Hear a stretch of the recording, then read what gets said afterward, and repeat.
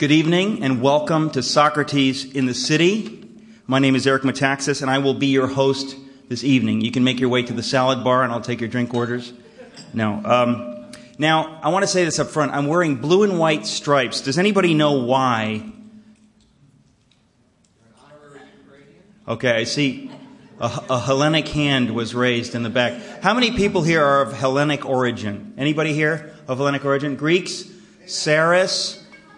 Stephanie, and we've got a few Greeks here. I'm wearing the blue and white stripes because today is March 25th, which is Greek Independence Day. It's just like July 4th in this country, except instead of red, white, and blue, the Greek flag is just white and blue. I'm not sure what the red stands for in the United States. Probably the national debt at this point. But the Greek flag is blue and white. Today is 25 Martio, the 25th, the 188th anniversary. We haven't hit the bicentennial yet, but I just want to give a shout out to my peeps. How you doing, peeps? Yeah. Now, I'm always curious, how many of you are here at Socrates in the City for the first time? Would you raise your hands? Wow. Okay. Well, then, for those of you, maybe I should say a word who we are. For those of you who don't know what Socrates in the City is, just a couple of words of introduction for the newcomers. In a nutshell, is the sound okay? It seems like it's like reverberating. Is this too loud or something? It's okay? In a nutshell, for the newcomers who don't know, Socrates in the City is a UFO cult. And tonight, after our speaker is finished, we're going to be picked up by the mothership and whisked away from the Earth, which will be destroyed at midnight. Or whenever the interest on the national debt becomes greater than our military budget, which I think may be 2012 at the outside, but we're leaving tonight just to play it safe, okay? Everybody on the same page? So I hope you're all packed, and I'm sure most of you knew to be packed, and I think we're going to have a lot of fun together starting a new civilization on another planet. And I should say that the planet we're going to is inhabited by some kind of crab-like beings that are very angry and they kind of snap at you. But look, the Earth is being destroyed. We got to take a shot. It's a gamble, but we're in this together. So just so you know, so that's what we are at Socrates in the City. We're a UFO cult, but that, of course, is not the public face of Socrates in the City. That's not what we tell the people when we're asking for grant money or anything like that. I wouldn't say that UFO stuff in public. People would only laugh at us. So in public, we claim Socrates in the City is a speaker's forum where we ask the big questions about the meaning of life and so on. And of course, we really do that, and we're going to do it tonight. But just keep in mind that it's only a cover for the UFO cult stuff that we're doing. Okay, you got that, right? So I should say now tonight we're speaking about stem cells. You know about that. It's a pretty rare occurrence that current events coincide with the big questions that we ask at Socrates in the City. Because we'd like to be sort of beyond the news. We're not anti-news, but we want to ask the big questions without constantly referring to what's going on in the culture and in the news. But tonight's topic, stem cells, is something that is, of course, in the news right now. So in a funny way, it's a particular privilege to hear from Dr. Hurlbut tonight. But before I introduce him, just a couple of quick announcements. First of all, Socrates in the City success story. Some of you remember a few months ago we heard from Dr. Michael Ward of Cambridge. Anybody remember that? Spoke about Planet Narnia. Some of you were there. He wrote a book called Planet Narnia. It's a spectacular literary discovery. It's one of these things that I think when you grasp the full import of it, you're absolutely amazed. But in a nutshell, the Narnia Chronicles, written by C.S. Lewis, there's 7 books, and people always thought that there must be some reason he wrote 7 books. And the top C.S. Lewis scholars for over 50 years applied themselves to figuring it out. Nobody figured it out until a few years ago, Michael Ward actually figured it out. And it is staggering. It's a real discovery. So we thought we've got to have him at Socrates in the City. He came, he spoke, he was absolutely delightful. But the success story is that I introduced him during that time to another Socrates in the City, a speaker named Norman Stone. And they were just married yesterday. Just kidding. That's a joke. It's a joke. Come on. I introduced him to Norman Stone, who's a film director. It's not funny. Who's a film director. And Norman has also been a part of Socrates in the City. He did the first Shadowlands for the BBC a number of years ago. I introduced them, and Norman came up with the idea to do a documentary on this Planet Narnia and on Michael Ward. And since then and now, he made the decision to do it. He raised the money to do it. He filmed the whole thing. I'm actually in it, but it's good. And it's gonna air on the BBC at Easter, so in just a few weeks. So this is just an amazing thing, and it came right out of Socrates in the City. I'm very excited about it. You can see the trailer on you can go to my Facebook page, or you can go to the Socrates in the City website or Facebook page, where we'll have to have it posted shortly. But if you want to see it right now, you can go to my Facebook page. But I'm very excited about that, and that to me is a Socrates success story. Another quick announcement before I introduce Dr. Hurlbut. If you buy any book tonight, the paper with the spine, that's a book. If you buy any book anywhere over there, you get a free Socrates in the City CD of your choosing. So just keep that in mind. We sell the CDs for $10, so you get a free CD if you buy a book. I just wanted to let you know that. Okay, finally we come to tonight's topic. The science and politics of stem cells. Is there a way forward? Our speaker, as you know, is Dr. William Hurlbut. Now, when I say Dr. William Hurlbut, I should say that in this case, the doctor means that our speaker is an actual physician, a medical doctor. Now, a lot of Socrates speakers put DR, doctor, in front of their names, as you've doubtless noticed. They're very proud to do that. But you know what? If you have like a rash under your arm, you're not going to bother Sir John Polkinghorne about it. He might call himself a doctor, and he does, but he doesn't want to hear about your underarm rash. He's a member of the Royal Society, he's a Knight of the British Empire, and he and many other Socrates speakers feel that, frankly, they're way above having to deal with such things. With all of their fancy degrees and honors, they think that they live in a world that's, somehow above looking at your underarm rash in a public place. So to them, and this is the other speakers, not Dr. William Hurlbut, who is a medical doctor, if I haven't mentioned that. To them, your rash, or let me say, our rashes, are an embarrassing reminder of our common humanity, and they just don't want to know about it. But ladies and gentlemen, William Hurlbut is different. He's a real medical doctor, and he isn't afraid. He is not afraid to take a look at your rash. He's not afraid to prescribe salves and unguents and medicated creams. He's not afraid to get his hands dirty. That's why he's here tonight.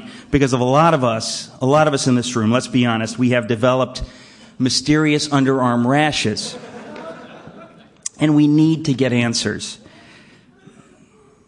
That's what Socrates is all about. We ask the big questions, and we're getting to some of us. You know who you are. Raise your hand if you have an underarm rash. Come on, you know who you are. We're starting to get desperate. We want answers, and we got the man here. This is a medical doctor. So thank you, Dr. Hurlbut, for agreeing to take a look at our rashes.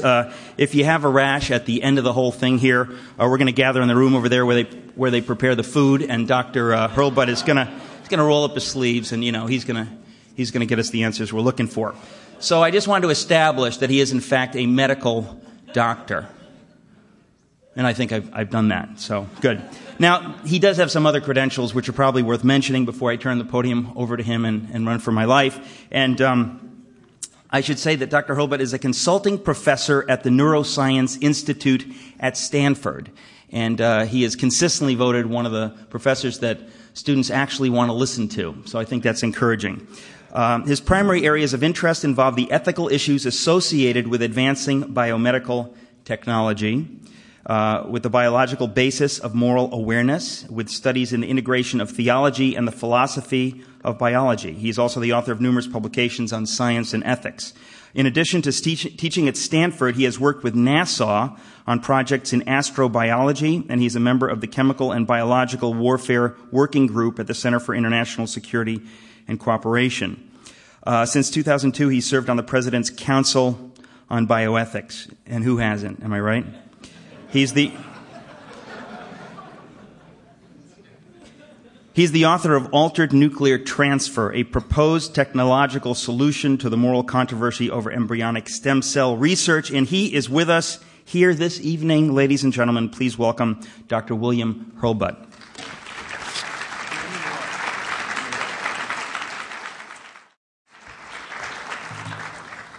Well, thanks, Eric. Since you're really about all the really big questions, maybe we should hold a little clinic right now. I brought some stem cell cures. So it's great to be here. I actually feel kind of home because I grew up out in Westchester. My father practiced medicine, had a private office on 66 in Lexington and right across from the Armory. So I feel like the magnetic waves, the longitude and latitude's right.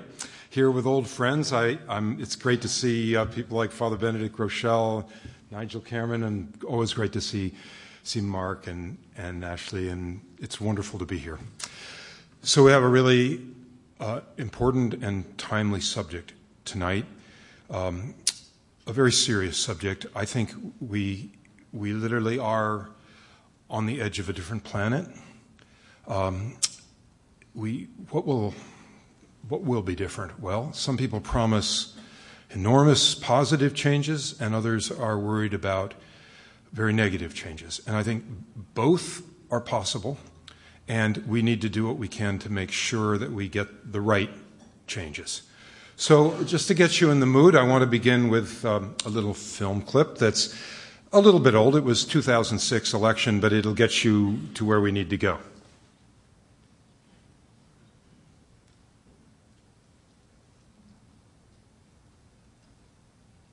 Next summer, I'm going on a camping trip with my friends. On my way home, I'll be in a car accident and I'll be paralyzed for the rest of my life. In 20 years, I'll have Alzheimer's. I won't recognize my husband or my kids. Next week, my mommy and Daddy are going to find out that I have diabetes. This is my congressman. Congressman Don Sherwood. He voted against federal funding for stem cell research. Is he a doctor? Is he a scientist? Why did Congressman Sherwood bet my life that he knows best? Help me. Help me. Who knows? Maybe I'm your mother. Maybe I'm your grandson. Maybe I'm your little girl. How do you know I'm not you? Stem cell research could save lives. Maybe yours or your family's. Someone you love. Only Congressman Sherwood said no. How come he thinks he gets to decide who lives and who dies? Who is he? Majority Action is responsible for the content of this advertising.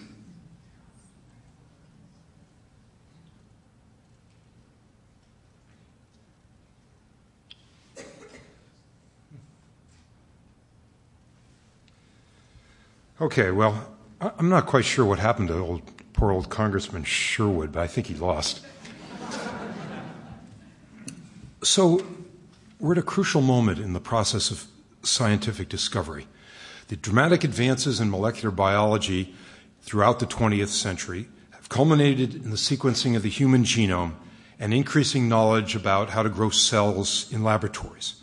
These studies were accomplished by breaking down organic systems into their component parts, studying them as biochemical processes, all in the test tube.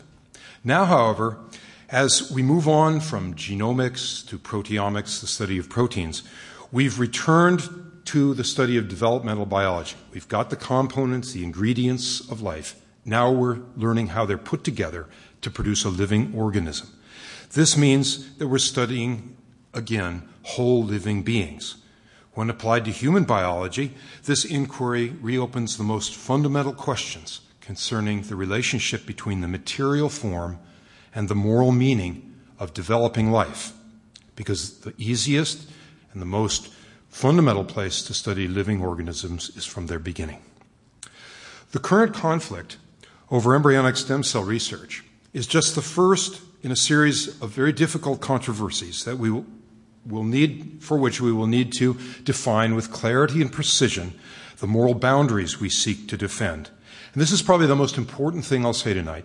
Embryonic stem cell research was the poster child for a much larger agenda of possible uses of embryos and moral issues. So, what else are we going to have to deal with? Questions of human-animal hybrids, such as the use of an animal egg and a human nucleus to do a cloning. Questions of parthenogenesis, the activation of an egg that has some developmental powers, projects for the creation of laboratory production of tissues, organs, and a wide range of other emerging technologies. These will all continue to challenge our definitions of human life. These are clearly not just questions for science alone, but for the full breadth of human wisdom and experience. Now, with regard to embryonic stem cell research, the scientific arguments for going forward are strong. The convergence of these advances that I mentioned are delivering unprecedented powers for research into the most basic questions concerning human development. Beyond the obvious benefit of understanding the cause of congenital defects you're born with, 150,000 kids a year in America are born with congenital defects, birth defects. Beyond the value of understanding what causes those during development, it's becoming increasingly evident that certain pathologies, diseases that manifest only later in life, are influenced or even have their origins in early development. Furthermore, fundamental developmental processes, including the formation and functioning of stem cells and their disordered dynamics, seem to be at work in a range of adult pathologies, including some forms of cancer. Yet, from a moral perspective, there is controversy. This is from a patient advocacy group. We fight because lives can't wait. There's a certain irony in that, isn't there? Because, on the other hand, there are lives at stake. Clearly, there are moral issues here. This is an 8-cell embryo on the sharp tip of a pin. First of all, it's important to acknowledge the many scientific projects for which human embryos could be used. Beyond their destruction for the procurement of embryonic stem cells, some fear the industrial-scale production of living human embryos for a wide range of research into natural development, toxicology, drug testing, genetic disease. There's many, many uses we could make of embryos were there no moral concerns. Lord Alton, a member of the House of Lords in the UK, told me that, and this was 5 years ago, he said they'd already used over 100,000 embryos in research, many of which had been actually created for the research. Beyond that, there's concern about the commodification and commercialization of eggs and embryos, and worry about the implications of ongoing research to create an artificial endometrium, a kind of artificial womb for growing them longer. Cloned embryos, for example. We could grow them longer. I'm going to talk about that more. We could get later stage cells, tissues, and organs. Furthermore, from a social and political perspective, the emerging patchwork of policies on both the national and the international level is threatening to create a situation in which there will be commercial motivations for outsourcing ethically controversial or even illegal research. Likewise, there will be medical tourism. People will go elsewhere to get cures that they want. In countries like America and Australia, where certain things are legal and others are not, what will happen is, and with the recent executive order by the president, what is going to happen now is there will be NIH-funded research. By the way, you all know, I assume, that there was no ban on embryonic stem cell research under President Bush. There was a limit to certain lines created before he took office, and there was no constraints on the use of private money or state money, at least none issued by the federal government. So there were constraints on anything that would involve the destruction of more embryos to get lines. That was what the so-called ban was about. But different countries have different rules on this.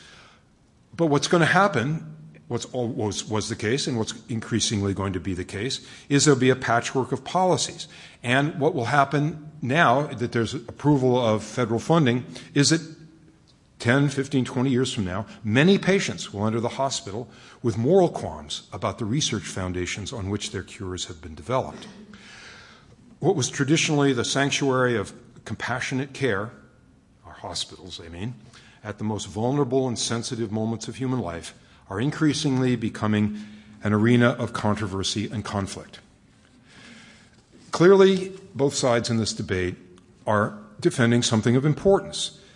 Both are defending important human goods, the advances in biomedical science, and the defense of the dignity of developing life.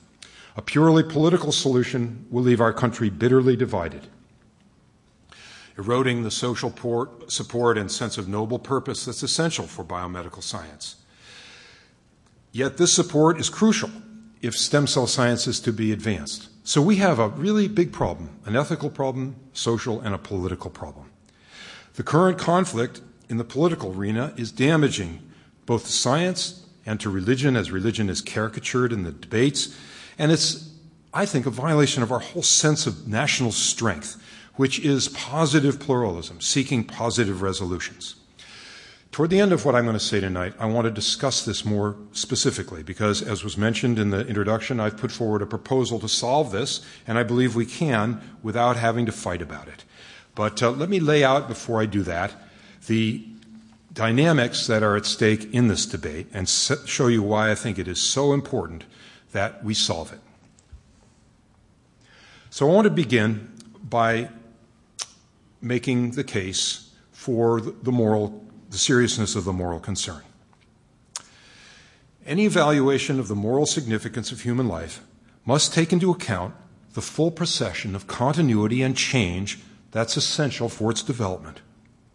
With the act of conception, a new life is initiated, with a distinct genetic endowment that organizes and guides the growth of a unique and unrepeatable human being. The gametes, the sperm and the egg, although alive as cells, are not living beings. They are instrumental organic agents of the parents. The joining of the gametes brings into existence an entirely different kind of entity. It delivers the reality of a living human organism. With regard to fundamental biological meaning and, I believe, moral significance, the act of fertilization is a leap from zero to everything. In both structure and function, the zygote, which is the one-celled embryo, and all subsequent embryonic stages differ from all other cells and tissues of the body. They contain within themselves the organizing principle for the full development of a human being.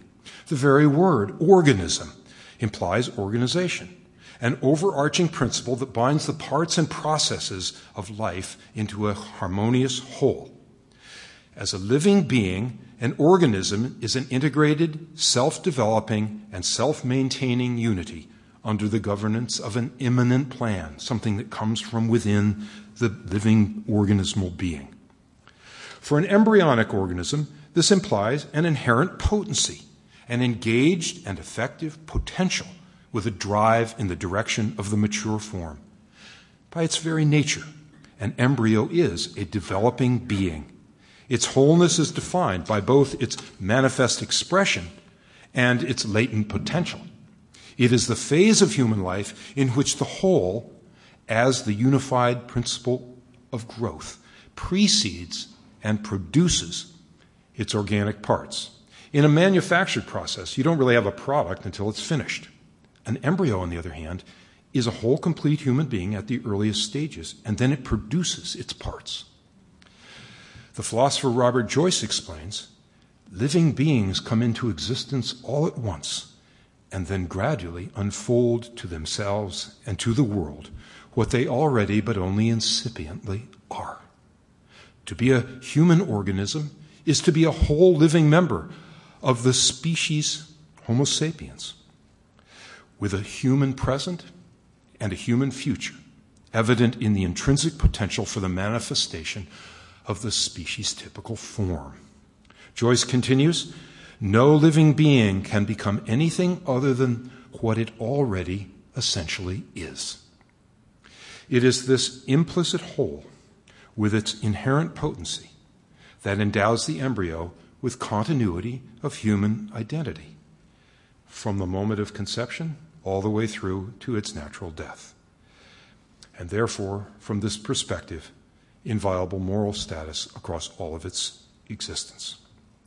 The principle of this analysis applies whether you create it in a dish, in the womb, or by some cloning or some other process we haven't invented yet.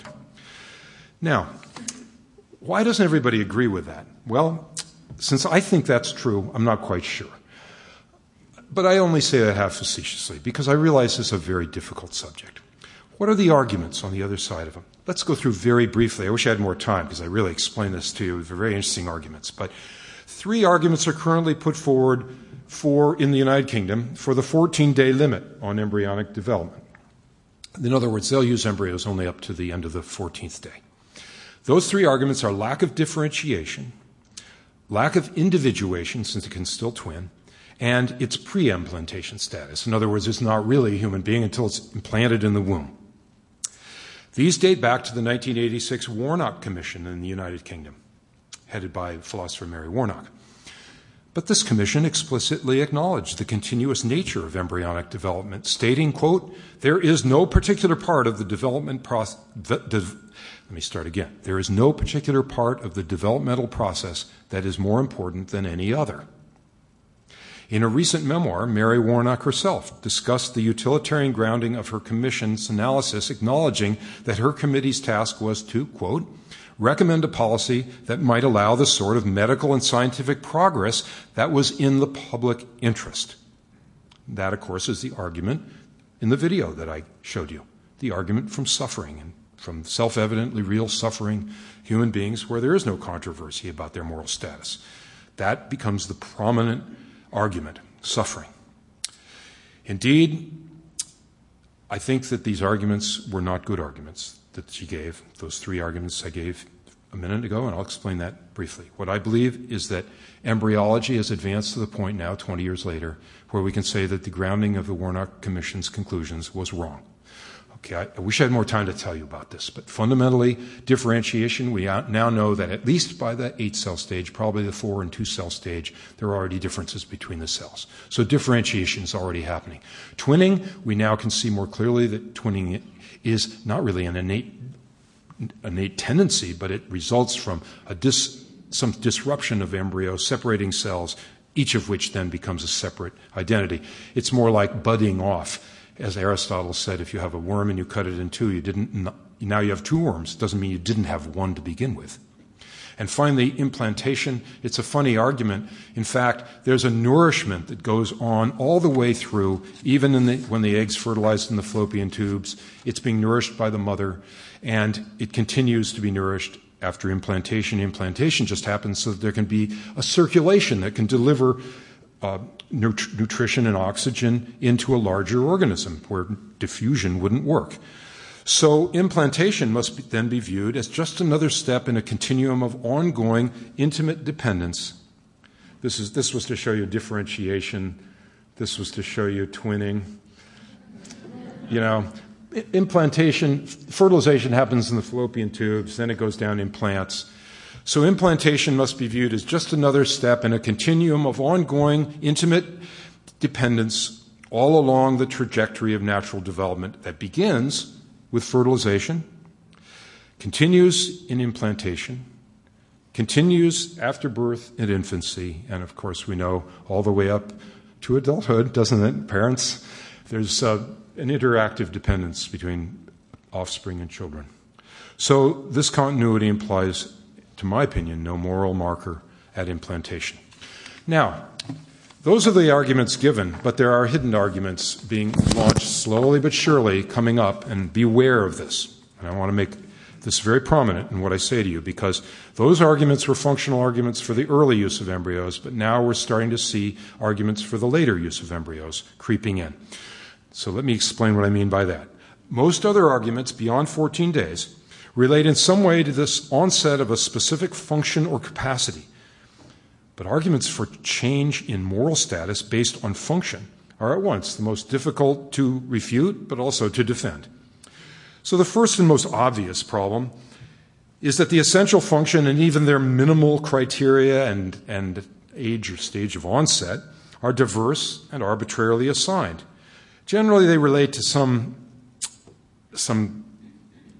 like the onset of sentience, whatever that is, or awareness of pain, or some apparently unique human cognitive capacity like consciousness. Well, since we don't know what consciousness is, we don't quite know when it starts. But be that as it may, this approach raises a number of very disturbing ethical questions. If human moral status is based on actual manifest function, then does more of that function give an individual life a higher moral value? And what are we to make of the parallel functional capacities in animals? I mean, I don't know if you think that cows and pigs are conscious, but gosh, what are they? Yet we routinely sacrifice them for food and medical research. Furthermore, what becomes of human moral status with the degeneration or disappearance of such functions? While we might argue that our relational obligations, maybe how much money we would spend or time or energy, they might change a little bit with changing status physically, like we may not spend as much money on this poor old guy as we would on a 3-year-old. Our relational obligations may change, but like with senile dementia, but we would not still think this is less of a human being. We would not sanction a utilitarian calculus and the purely instrumental use of such a person, no matter how promising the medical benefits might be. So something's going on with regard to our attitudes toward the embryo. See, more fundamentally, even when we think about the onset of these human typifying characteristics, from a scientific perspective, we have to recognize there is no meaningful moment when we can definitively designate the biological origins of a human characteristic such as consciousness. Consciousness doesn't come on like a switch turning on. If anything, it's more like a dimmer switch. The light of consciousness emerges. What is consciousness? Where does it start? What phase does it start? We just don't know. The human being is an inseparable psychophysical unity. Our thinking is in and through our bodily being, and thus the roots of our consciousness reach deep into our development.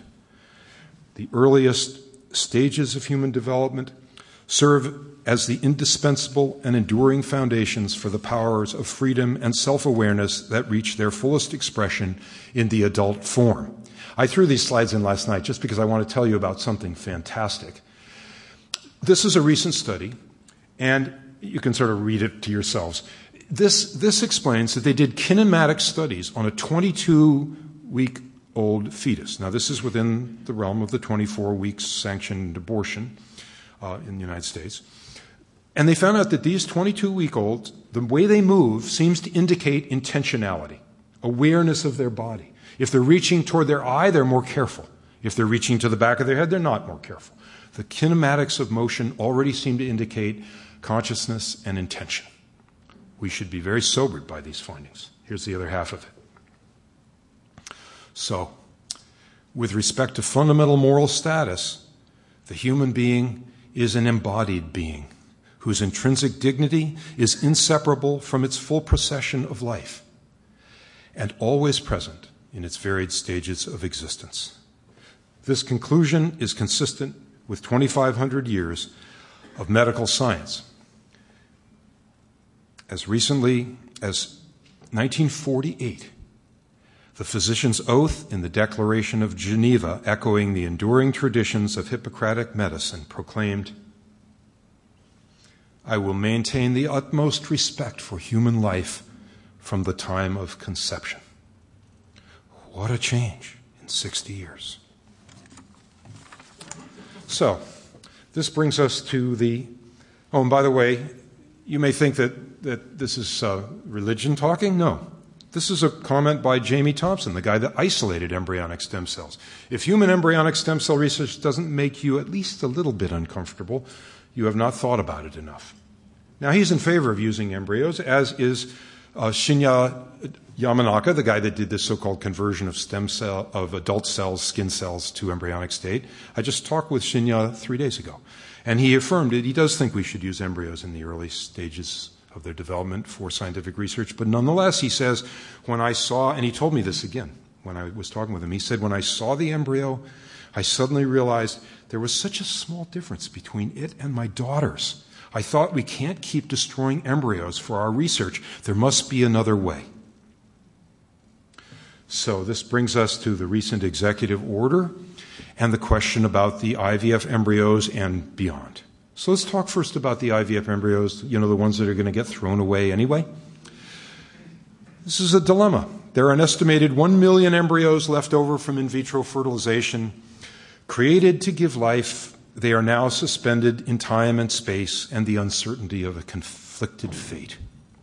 In this canister, in the Stanford Assisted Reproductive Technology Clinic, there are 300 embryos, and there are about a dozen of these, all clustered in one little corner. The water in their cells has been replaced with glycerol, and they're immersed in liquid nitrogen at a temperature of minus 200 degrees Celsius. I joke my friend who runs the lab, this must be the densest population in human history. But the future of these embryos is a poignant problem. In some cases, such embryos have been implanted as long as 12 and a half years after being frozen, including after some of their twins were already implanted. You know, we were fertilized the same day, but you're 12 years older than I am. That's how strange that is. Not only that, but there have been custody battles over frozen embryos after divorces, and even a dispute over inheritance after a wealthy couple died and left several frozen embryonic heirs. Needless to say, many people stepped forward and wanted to adopt them along with their inheritance. But most of these embryos, these 1 million frozen embryos, don't have such privileged prospects. They are cast-offs, destined to be discarded or disaggregated in the service of medical science. I like this slide because it's sort of the mystery of the liquid nitrogens coming out there in the mysterious state. But nobody knows what to do with them, or at least the big controversy, even for the parents who own them. So this is a warning to us of how even the best intentions of our science and our medicine, unconstrained by the forethought of moral consideration, even the best of our intentions, slip slowly along the gradient of utility. Each of these embryos, once the precious promise of a happy baby, is now relegated to the category of mere matter, raw material in a larger program of scientific progress. However much we may agree or disagree with the process that put them there, we should acknowledge it's a difficult dilemma. Produced with a healing purpose, the good intentions of overcoming the sorrow of infertility, they are now abandoned to a project of a completely different character.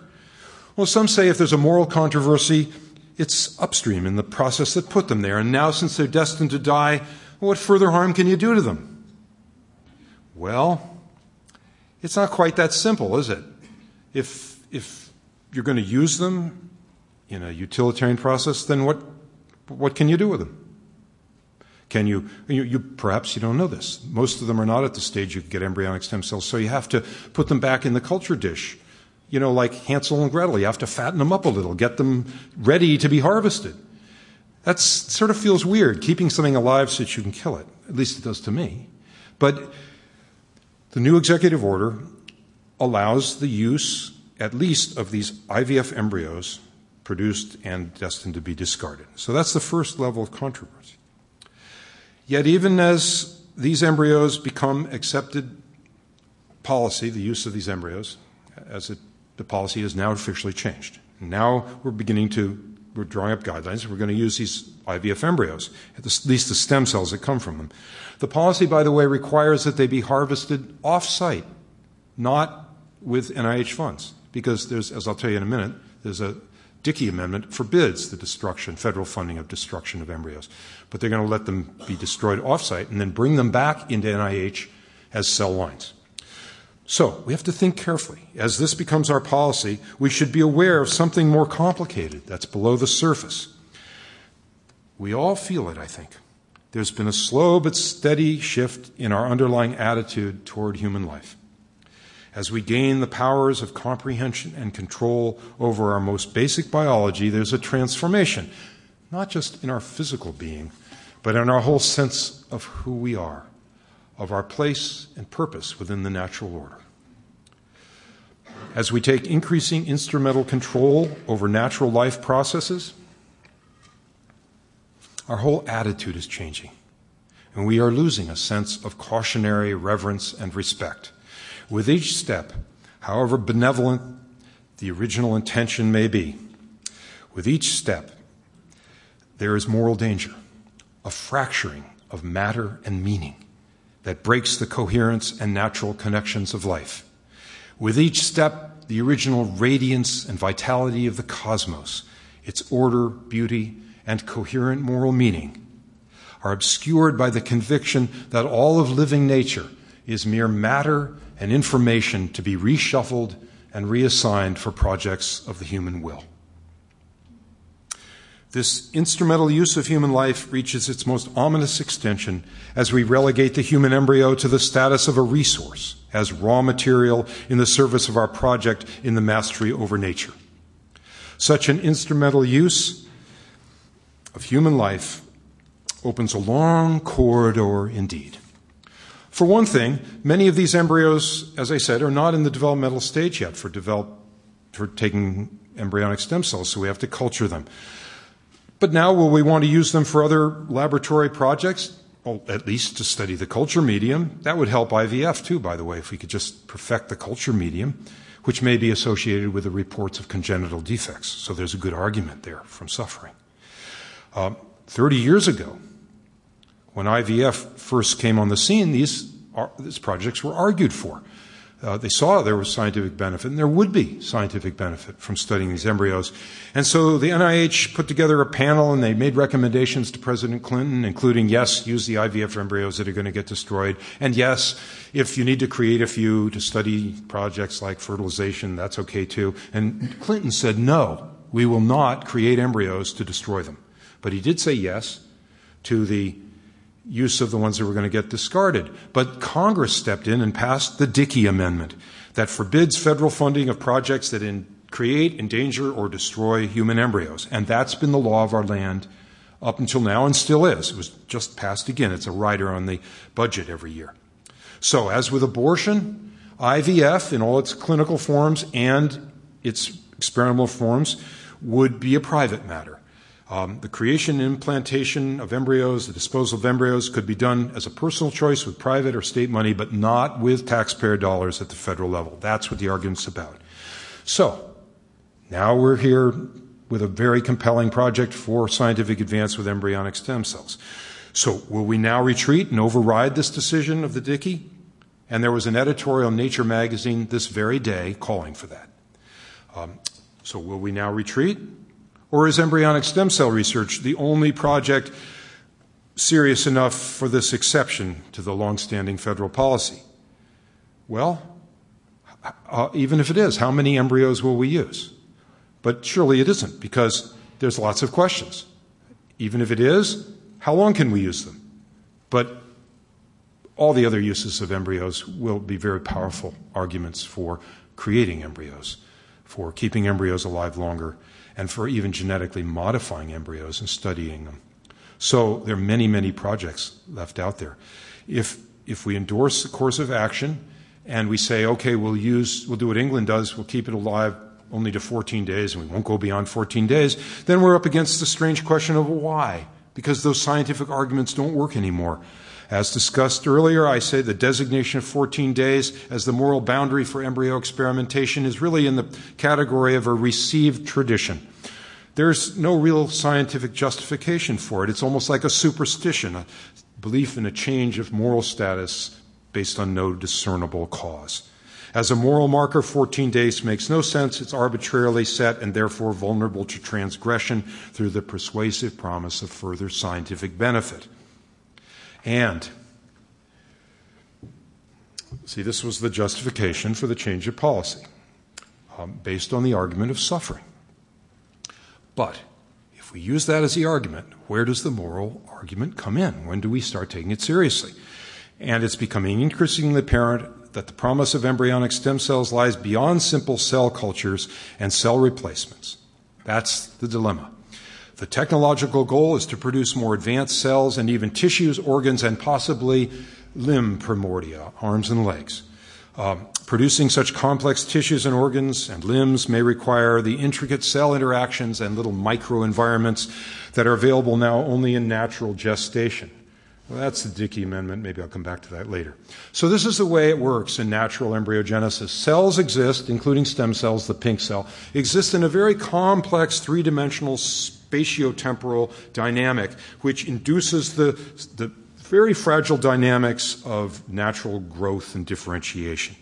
During embryogenesis, the embryo controls all this, but when you isolate the cells in the dish, you have to do it artificially, and it's very, very complicated. In the natural environment, it's very subtle, and the refinements of organs and different forms of the body are produced in a perfect synchrony of process. So, for example, consider the human hand. It begins as a small bud off the trunk of the embryo. See the little blip there. This happens through extraordinary orchestration of cell interactions. It progressively unfolds in form. But once it's established, this little bud, once it's initiated after about the 5th or the 6th day, you can actually take this bud off of the embryo and it will continue to grow. If it's given a proper nourishing environment, it'll grow as an independent unit. And I've seen just such a little hand. I was walking through a lab in a high-tech biotechnology lab where a friend of mine worked, and we came around a corner into a lab, and he picked up a test, and he said, "Look in there." And I looked down, and there was this little human hand about 3/8 of an inch across. And I said to him, "Where'd you get that?" And he said, "Oh, we grew it.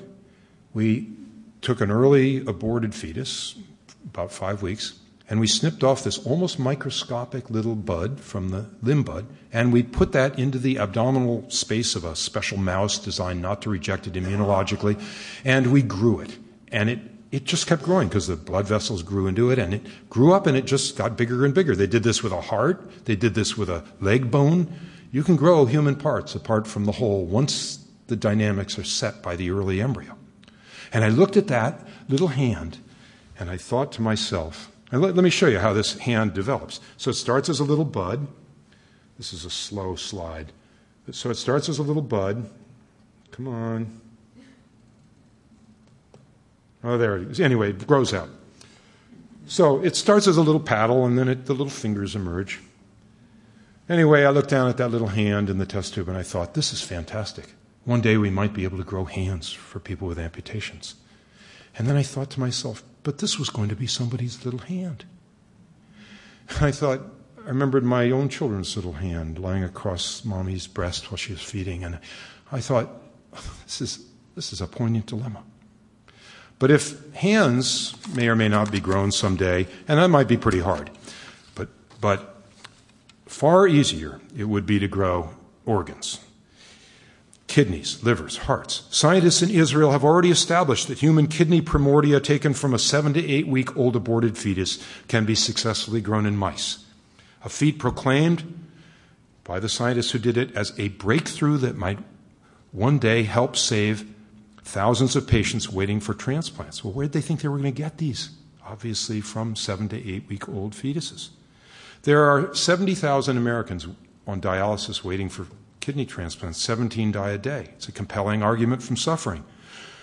Furthermore, several years ago, it was announced that a scientist in China had successfully sustained in vitro a human heart severed from its source in a 7-week-old aborted fetus.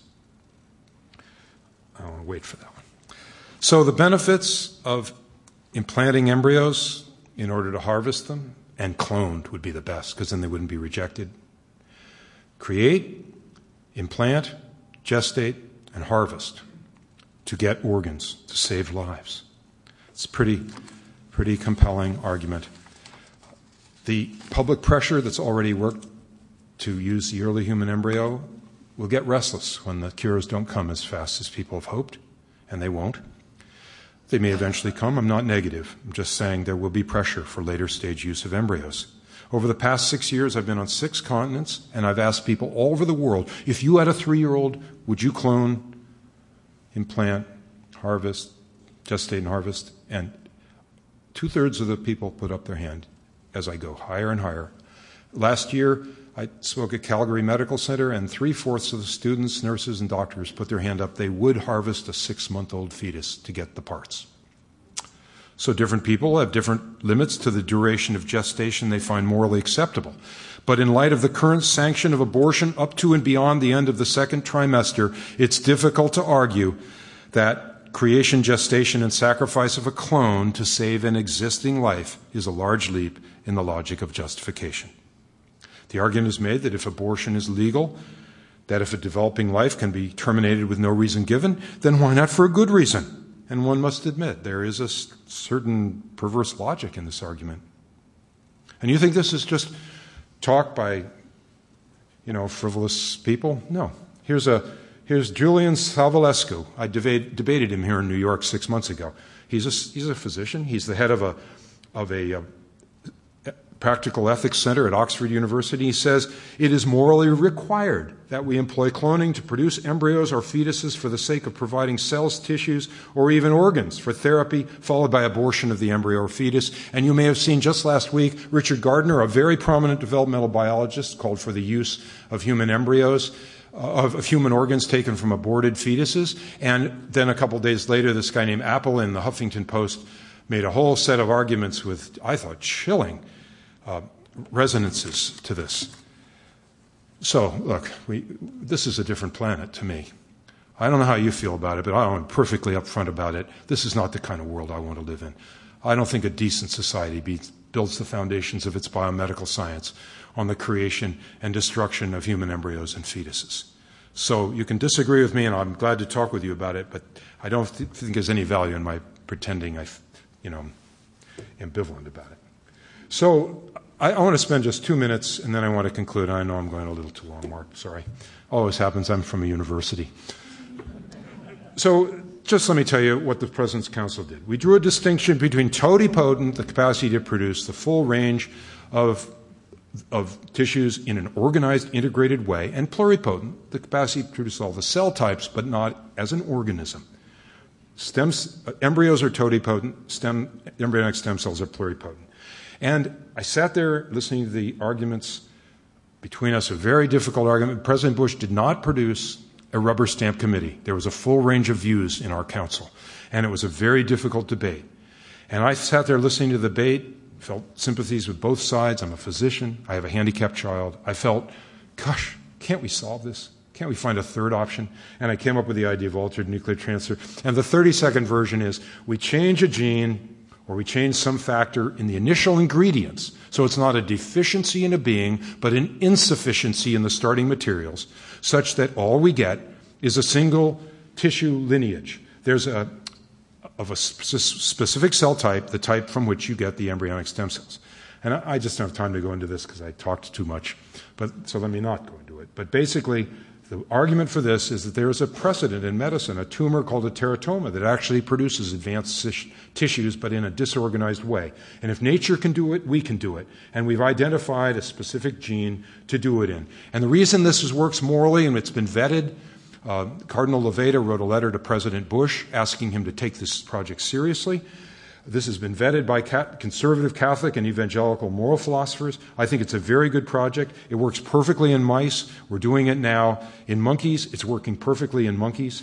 It looks very hopeful. The reason it works morally is because a human organism is a very complex, interactive system of dynamic parts. It's, to use a California hippie metaphor, it's like a geodesic dome. The hippies like the geodesic dome because it was communist. If you took anybody out, the whole thing fell apart. Well, that's kind of a good thing to see it that way. Well, in embryos, it's true too. If you take out certain crucial parts, you don't have an organism. All you've got is biochemistry.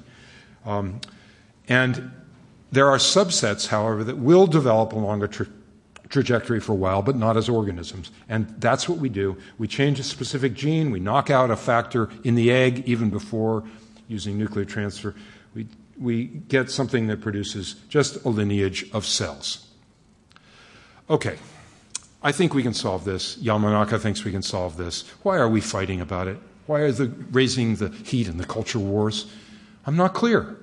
I've spent 7 years trying to convince Congress that I'm going to take a couple seconds and say a few things, Mark. Sorry, I just have to tell you guys this. So I worked very hard to get the Congress to solve this in a constructive way. I finally got Senator Specter on this edge and Senator Santorum, opposite poles in the stem cell, even if they are both from Pennsylvania. They were opposite ends. They came together, did the Santorum-Specter bill. It passed the Senate 100-0. They sent it to the House on the same day, the day before, the President was going to make his first veto. of the override for his stem cell policy. The House got this, and they looked at it, and certain people in the House said, well, we can't give him this. It's too positive. We don't want to give him something positive to sign while he does the veto. So they rejected it. By 12 votes in the House, it got rejected because they needed 2/3 to do it on suspension. And why? For what reason? Then Coleman and Isaacson did the same thing. This time it was getting closer to the election, and certain parties wanted the stem cell issue up there, so it only passed 70 to 28, but the same bill.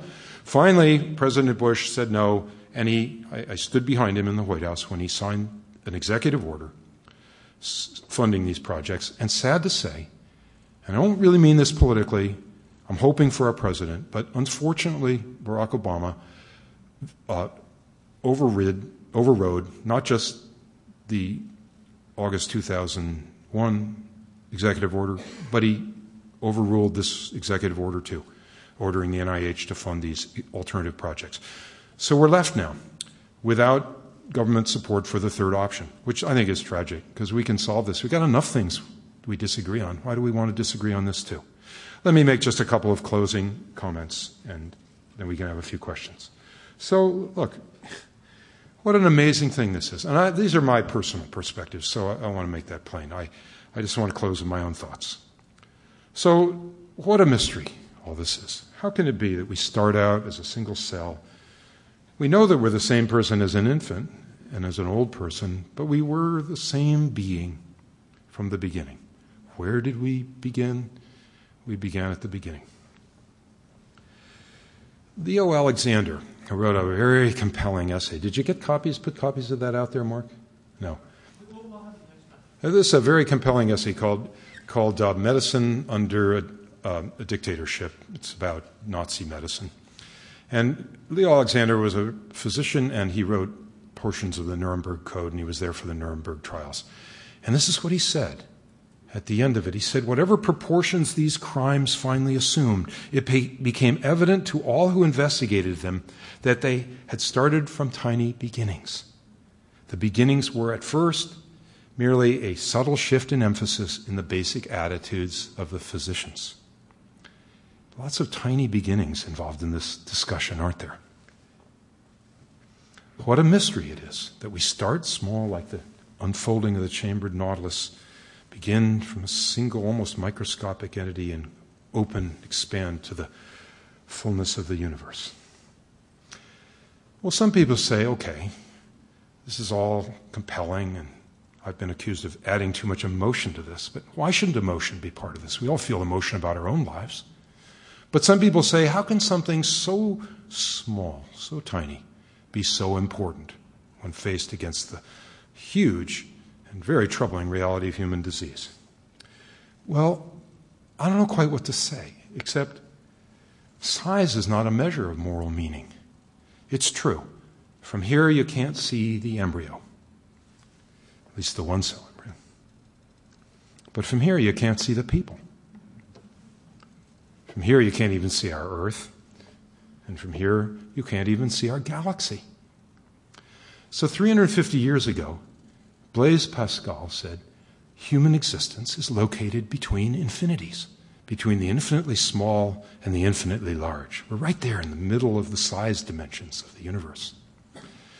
He went on to say, by size, the universe surrounds and swallows me up as a dot. By thought, I encompass the universe. Well, what kind of a thought could encompass the universe? I came across this quote last night, and it struck me as very powerful. This is from Julian of Norwich, and she was 30 years old, and she was severely ill, and she thought she was dying. She was suffering deeply, and believing that she was on death's door, she had a series of powerful, intense visions. And this is what she wrote, reflecting on her being. And in this, he showed me something small, no bigger than a hazelnut, lying in the palm of my hand, as it seemed to me, and it was as round as a ball. I looked at it with the eye of my understanding and thought, what can this be? I was amazed that it could last, for I thought that because of its littleness, it would suddenly have fallen into nothing. And I was answered in my understanding. It lasts and always will, because God loves it. And thus, everything has being through the love of God. C.S. Lewis said, and he knew about suffering, C.S. Lewis said, we should answer all of our problems with more love, not less love. Think about that. Think about that special love that nourished, protected, and guided your existence in the dawn of your life. So now, as we think about what we should do with our advancing biomedical technology, we should remember what St. John of the Cross said. In the evening of life, we will all be judged by love. Thank you.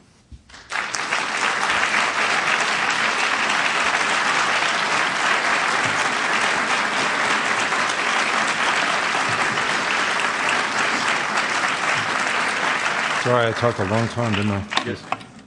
It's my watch. Thank you, Dr. Hurlbut. We have time for questions and answers. I only ask you, please keep it to about 12 syllables on the question. Is that possible? It's not possible. Okay. Please frame your questions in the form of a question. I will leave it at that, and I will be strict, unfortunately. But we do have some time, so please.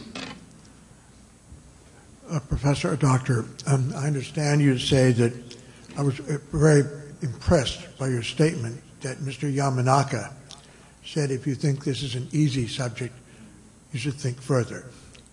The second thing you said was we grew a hand, and if we use it for someone else, you're really using someone else's hand.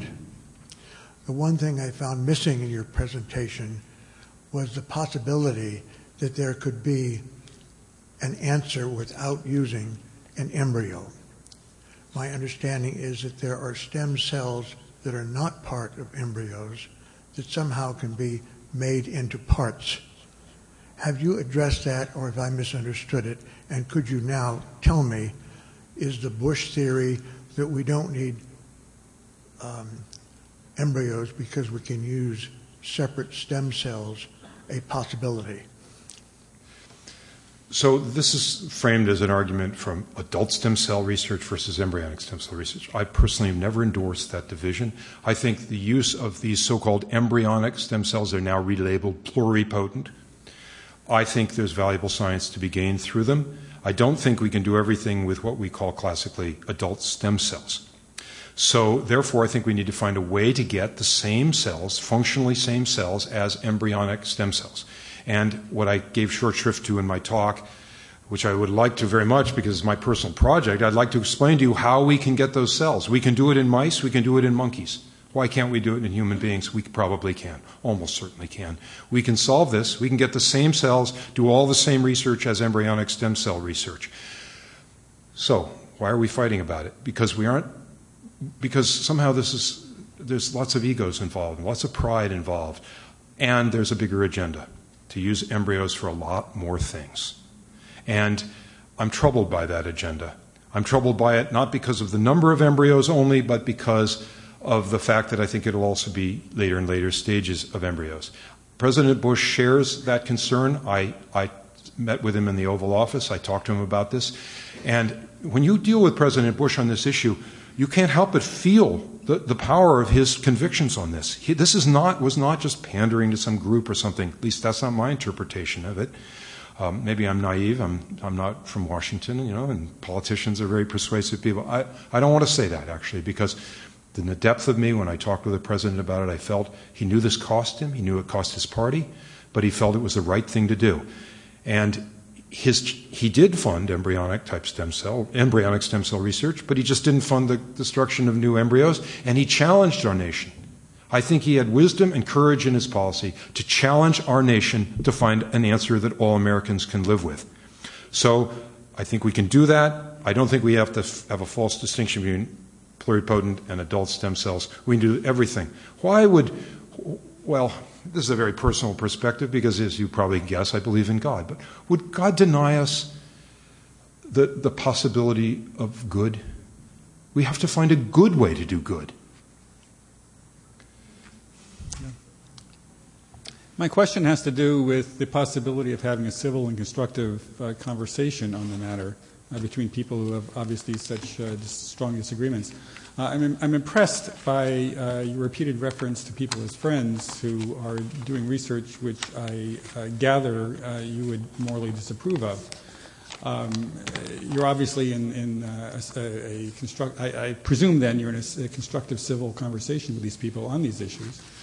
So I'm wondering, how does that work within the scientific community? How well are you regarded at Stanford? Do people regard you as a religious nut? Or do they respect you as a scientist but lament the fact that you have these unfortunate convictions? You also mentioned the unfortunate political factors which lead people to want to make this a political issue and therefore want to draw lines in places that you don't believe lines should be drawn. So among scientists, among politicians, and in the community, the country as a whole, how do we promote a civil and constructive conversation? It's a very important question. In the media also, obviously. I think one of the things we do is, first of all, acknowledge how difficult the subject is, and that acknowledge that both sides have good intentions on this, for the most part. I mean, Father Benedict always says to me, the one doctrine of faith you don't need to preach in New York is original sin. But apart from that, I think most people do have good intentions here, and I think respecting each other as human beings is the first step in that, and listening carefully. And I've tried to do it, and I think there are others trying to do it. I'm working with some very, very good people. And Rudolf Jenisch at MIT, who does not think that using early embryo is a bad thing, did my project. He's probably the top stem cell biologist in the world, and he did my project. And so he was trying to find a constructive answer. Hans Schuler at the Max Planck Institute is working with me now, trying to solve our problem. He too doesn't share my moral concerns, but he wants to find an answer. But many people don't, because they actually want to go on and use embryos for a lot of other things. You just got to acknowledge that reality, that many people think we should be able to use embryos and maybe even fetuses for a lot of scientific projects. And from a purely scientific standpoint, they have a strong argument. It's just that they're moral concerns. As to my situation at Stanford, I'm going to actually turn that question over to one of my students who's sitting in the back there, Kevin Combo, and you can briefly, without exaggeration, tell them a little bit, maybe, Kevin, or if you're comfortable. Speak up. I can't hear you. Come to the microphone.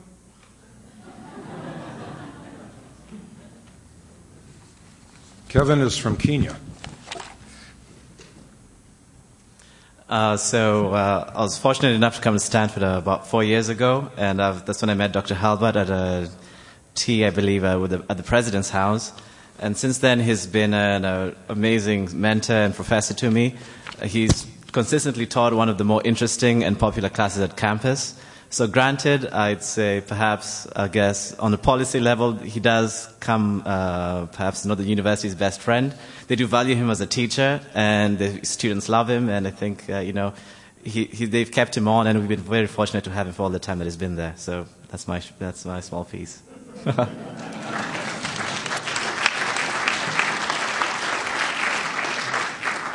But to add a little element to that, I do have enemies. And in fact, those enemies were trying to get me booted from the university. And it's very tough environment. And my feeling about it was, it was troubling and very hard, to be honest with you. I don't want to whine about it, but it was very hard to be attacked within the university. I've taught 6,000 students now. For over 20 years, I've worked maybe 60, 80 hours a week for my university. And to feel like this issue was worthy of violating the most fundamental principles of academic freedom, at least to some people, some of my colleagues, was hard to take. But, it's a tough world. We just do what we can, and that's it. So we really need to all take seriously the fact that our civilization is grounded in fundamental moral principles, and if we lose them, it's like losing the pillars that are the foundation of our being. And if we don't stand up for those, I think you can see just in this realm alone where it could head.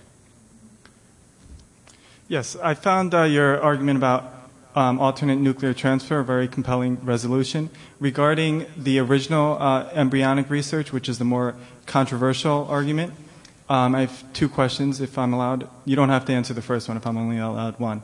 But the first is regarding Dr. Francis Collins' very good argument in his book, The Language of God. What do you think about the twinning argument where regarding spirits? You're only, at the twinning stage. If we're only given two spirits at the time of twinning, are we not allowed to use the original embryo on the first day? My second main question is, how certain can we be regarding our thoughts and our convictions on this very important issue? And if we cannot be certain, because this is not a matter of direct revelation, which is the primary source of truth, at least in my view, then is not the proper stance of humility to refrain from making powerful dictates and restrictions on such a powerful tool for good? Thank you. All right, I want to answer both of those, okay? First of all, the twinning argument is a tough issue. I mean, it's odd. You don't think that people say, well, are there two souls from the beginning? We, in the President's Council, didn't discuss souls at all. We just talked about what could be known by universal, publicly accessible reasoning. And we reasoned that there was a living human organism present from the beginning. Now, when twinning takes place, what happens is either mechanical or biochemical processes divide the cells apart from each other. It's an early time. Twinning doesn't happen except for the first maybe 5 to 7 days at the longest. So what happens? What causes twinning? Something disrupts the dynamics of that unified organism such that the cells are separated. And then they independently heal themselves, but in two distinct trajectories of development. So I use twinning to make the argument that in the beginning, in a normal, unchallenged, undisrupted embryo, you have an organism, because what is it that keeps all the cells from becoming embryos?